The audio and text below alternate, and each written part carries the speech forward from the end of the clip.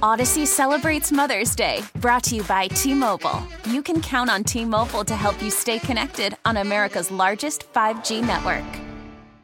Looking at the stock market and, companies like Meta, which is the parent company of Facebook and Instagram, their 52-week high is 353. The 52-week low, which they hit at the beginning of November, was 88. It's now like 111, but the destruction of value is incredible. You look at the stock chart; it's like a long ski slope down to the main lodge, and a lot of it's just unbelievable. Jill Schlesinger joins us here, CBS News and Jill on Money, and then the only thing that give the stock an uptick in the last couple of weeks is the fact that they laid off a couple thousand people, and. Yeah, and a lot of these companies we've seen have laid off thousands of people. And so what's going on with these companies that have been the darlings of the world? Yeah, I think it's sort of interesting because you always like to ascribe genius monikers to many business leaders, and they all mess up at some time because you know what? They're human beings. So, there's two big picture items that we need to consider. One is that a year ago, remember, we were still at 0% interest rates. It did not look like the Federal Reserve was going to be getting busy anytime soon. And yes, inflation was ticking up, but, we didn't really know when the Fed would start raising interest rates and by how much. So as soon as it started to feel like, wait, the Fed's really going to move, this now changes the calculus between stocks versus bonds. Most importantly, what it does is it really tends to hit high growth companies because when you have higher interest rates, there's the lure of getting something like a bond that will pay you a very predictable stream of income versus taking the risk of buying a growth company. And so that was sort of layering out there. It's sort of coming into November, December, but still the S&P 500 made new highs and all-time highs in January of this year. But then something very interesting happened. I think that when we look back, we see that these companies, these big technology companies, had staffed up in an enormous way. They essentially really believed that the pandemic had accelerated a lot of the trends that were in place, that consumers and workers and businesses, that we were all moving to this online existence, that brick and mortar would be a thing of the past. We would go to the metaverse instead of going to a concert or an event. We would shop for toilet paper and cars and houses online. And they all just hired an enormous number of people. And now a year later, they realize, wait, that's not what happened. We did make a mistake. And I think Mark Zuckerberg actually did a pretty classy thing. He basically said that he blew it and things didn't play out the way they expected. And that's why all these companies are starting to lay off a number of tech workers, something about like 120,000 workers this year alone. Now, are those numbers enough to move like the macro, like nationally? Like the way I see it, like in Connecticut, there's like 100,000 job openings, but most of them are on the lower end pay scale. Are these employees going to migrate to the lower end of the pay scale, or are they going to stay unemployed, or like what? And is this the first leg toward the recession? Like I'm trying to process what it all means. We don't know. That's a great question. I've been thinking the same thing because I read the number and say 120,000 tech workers this year. That seems like a lot, and it is. But even so, we are still adding 290,000 jobs a month. And you're right. It is the lower paying jobs that have seen more explosive growth. Also, those lower paying jobs have hung on to their wage gains that have been experienced over the last couple of years. And so in a strange way, I guess the bigger question is, should we worry that a bunch of tech engineers and private equity, fleece vest people who finance them lose their jobs? And, maybe we shouldn't worry that much. Maybe they'll be reemployed. They are clearly not going to work in an Amazon warehouse. That's just not happening. Whether they go out and start, perhaps starting their own companies, if they go somewhere else, that could be interesting. Maybe they'll leave the technology sector. Maybe they'll flow back into banking. All the big bank CEOs that I interview say our biggest problem is people. All those people that we really wanted to hire went off into tech land. Well, maybe they'll come back.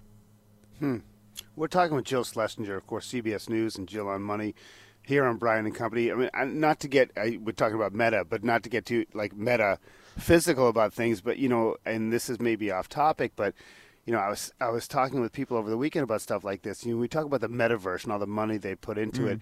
Maybe there's a limit to the non-reality stuff that, you know, maybe humans need a certain baseline of human interaction, and there's a limit to where this whole tech thing's going to go. Because everyone looks at it as progress, and the fight I got into with some friends was maybe all these advances aren't progress. Maybe they're not good, and maybe at some level people are starting to recognize that. Yeah, maybe. I just want to tell you what I'm looking at in my own office here, which is a set of a Meta headset, right? The Oculus thing. Right. Sitting in the box that someone gifted to me 6 months ago. So you've never and I tried put it on once, and I'm like, I don't understand why I would do this. But that is it. Maybe I would change my mind. Is it because we're older, or is that like something? Is it because we're older? Probably. I mean, I will, self-professed old fart here. But, like, my friend's like, oh, my God, I work out. It's so cool. I'm like, but I have nice, I have little adjustable weights here in my little office that, you know what I do in between radio hits, don't you? You rep it out between hits? I rep it out with my Bowflex adjustable weights, and it's great. But nice. You know what? It's weird. Like, I am not drawn to it. Okay. And I think it was cool during the pandemic to be like, let me do something fun and new and interesting. And this is how a couple of my friends got into this and why someone sent this to me. But it is in the box. And I do think, when you look at what is happening in the online universe, what we now know is that we don't really have a lot of guardrails. So for our kids, we don't have enough guardrails. We know that especially that young girls are really negatively impacted by social media, that young boys and young adult men tend to be like co-opted in these like very weird social media universes. And, all these things are I think finally being aired, and a lot of people are starting to wonder, have we done something really probably dangerous to our kids that needs to be corrected? And how are we going to manage this going forward? And I think these are really important questions as we consider what the technology that we've created, what do we want it to become in our lives? And, when you just going to like the bottom line of this, which is the numbers, I think that as businesses, I'm not sure that these leaders really understood that aspect of it. And now that they do, they've got to figure out how do we monetize the things that we have without being dangerous. Yeah, I mean, and who knows? I mean, I didn't mean to throw you a curveball, and I did want to ask you about some of this crypto stuff too, but we're sort of tight on time. But I didn't know. I mean, talk about technology. I mean, everyone thought that currency was, traditional currency was going to be dead, and now it seems like I don't know what to make of the whole. Let me crypto ask you something. world. Do you own any sort of crypto?